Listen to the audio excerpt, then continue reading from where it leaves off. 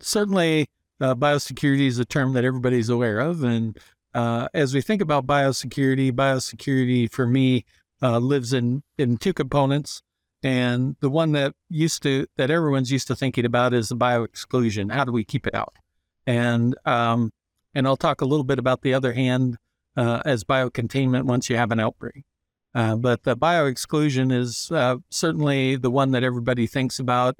And, being able to reduce our opportunities to bring the pathogen in, where you have the filters to work on the air coming into the farm.